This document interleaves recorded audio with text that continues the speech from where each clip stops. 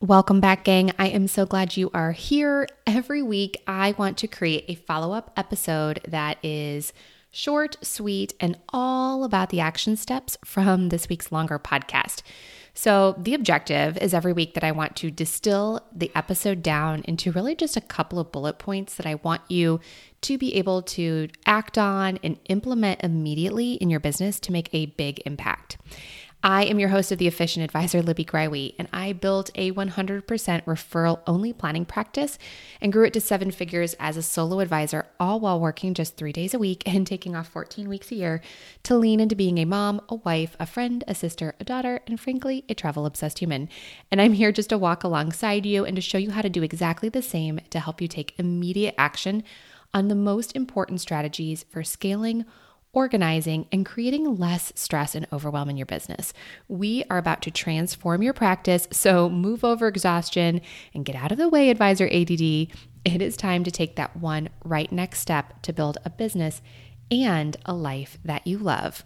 So this week's episode, my friend Matt Jarvis from The Perfect RIA was back on the podcast. And Matt and I were talking about a couple of different things.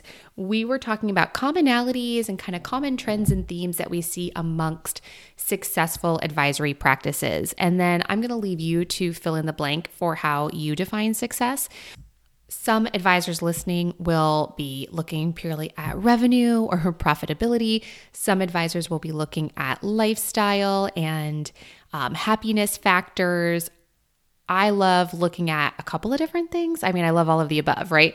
I love looking at advisors who are not living in a space of overwhelm, that feel like they are running their business instead of it running them. They're doing the type of planning that they love doing with the type of clients that they love doing it with.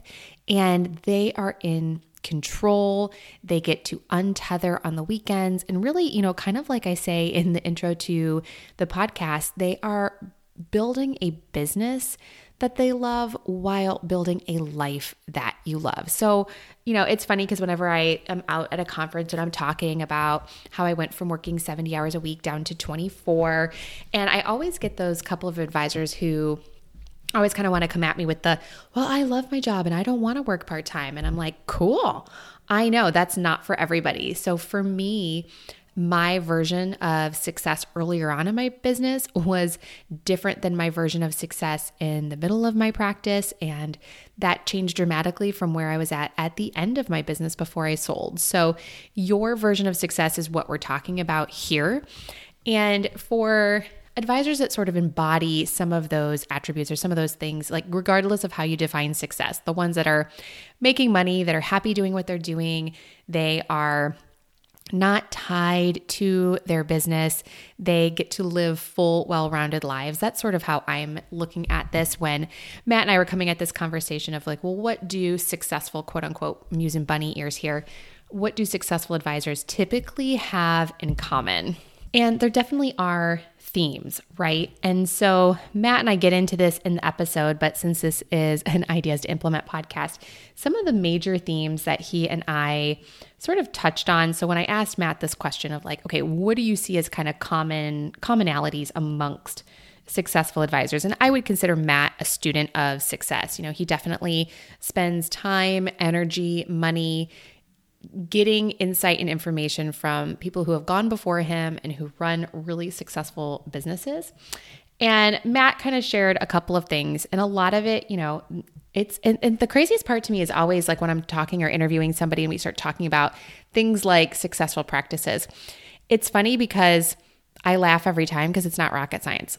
When I boil this down into bullet points, I'm sort of this feels so basic. And the good news is that it is, which means it's attainable by any advisor in any area of this country or of this world. Hello to Australia and all of my UK listeners. What's up? But anywhere in the world, you can be successful at this business. And it's not hard. It's just a matter of really embracing these things that we're talking about and taking the time to build the infrastructure in your business that allows you to live out the mission and the vision of your practice. So when I asked Matt this question, one of the first things he said was, look, it's never touching your calendar. It's being a student of your time and really maximizing your time and time management. It's not even doing stuff like booking your own calendar, all of these little things that, are so easy to do. It doesn't, it's not brain surgery. It feels like, oh, this little task will only take me a minute or two. By offloading all of these little tasks, all of these little things that just take a minute or two, you will gain so much by training somebody else to do them and giving these little things away. So, so Matt specifically called out, not booking your own calendar. And he mentioned, being in charge of your model week and, being intentional about how you're spending your time, and that it's easier for other people to say no to your clients than sometimes it is for you. And we talk a little bit about model weeks, and something else that he mentioned, and again, this feels like such a no-brainer, is never touching paperwork. And it's funny because the other day I was actually filling out my own solo 401k for this business, and I was filling all the paperwork out, and I was like, oh my gosh, this totally sucks. And I, in that moment, was feeling so grateful that in my business, I had somebody else that did all of that account application and forms and paperwork on my behalf, because A, I didn't like it, B, I wasn't very good at it, and C, it freed up my time to do the things that I enjoyed doing. And so a lot of it seems kind of silly, but giving away some of the tasks that are not in your sweet spot, that even though you can do them and they would only take you a minute or two, like paperwork, like booking your calendar, they feel like small changes, but it's those small changes that add up over the course of an hour or a day or a week. Little stuff like, if we're talking, you do 30 minutes a day that you're delegating away, that's 2.5 hours a week. And then let's say you're working 47 weeks a year.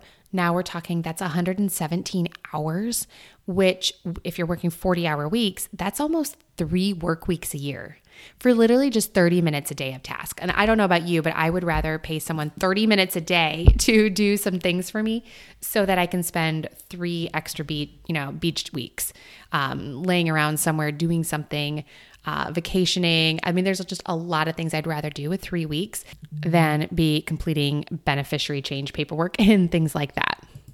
So Matt and I, without kind of recapping the entire episode detail for detail, we also got into templates and creating systems and processes and repeatable things that you can do over and over, where you pour the time into creating and establishing it once and then using it over and over and over again, being able to delegate it, being able to automate it, only doing the things that really matter. And we started talking about templates, and Matt, of course, started naturally sharing about one-page financial plans. And I know he has his masterclass, and I've got that linked for you in the show notes. You can also find it out on the resources page of the Efficient Advisor.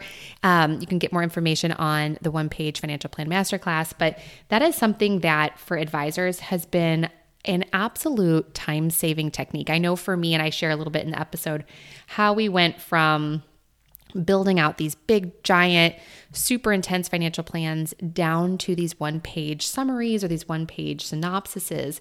And Matt, I start pumping him for information, and he shares a little bit about what's in the secret sauce and sort of what kind of things do they cover in a one-page plan, and what does that look like, and how did they come to that formula. So regardless of whether you do a one-page plan or a big advice summary letter or how you do it, it's establishing a template and a formula that is repeatable that you can do over and over again. So just make sure you get into this week's episode if you want to hear more of the details surrounding the one-page financial plan, and also some of the other commonalities or kind of common trends that Matt and I discuss that we see amongst, like bunny ears again, quote unquote, financial advisors that are super successful. And take a deep listen to that. And if you're interested in more information on how to craft your own perfect one-page financial plan, take a look at the link in the show notes. Get on Jarvis's website. I've got all of that linked for you guys. And again, that is also listed on the resources tab of theefficientadvisor.com. So thank you guys so much for listening this week. I will be hanging out in the Efficient Advisor community over on Facebook with 2,000 other advisors and operational folks within advisory businesses, and we can discuss there more. You can also connect with me out on LinkedIn.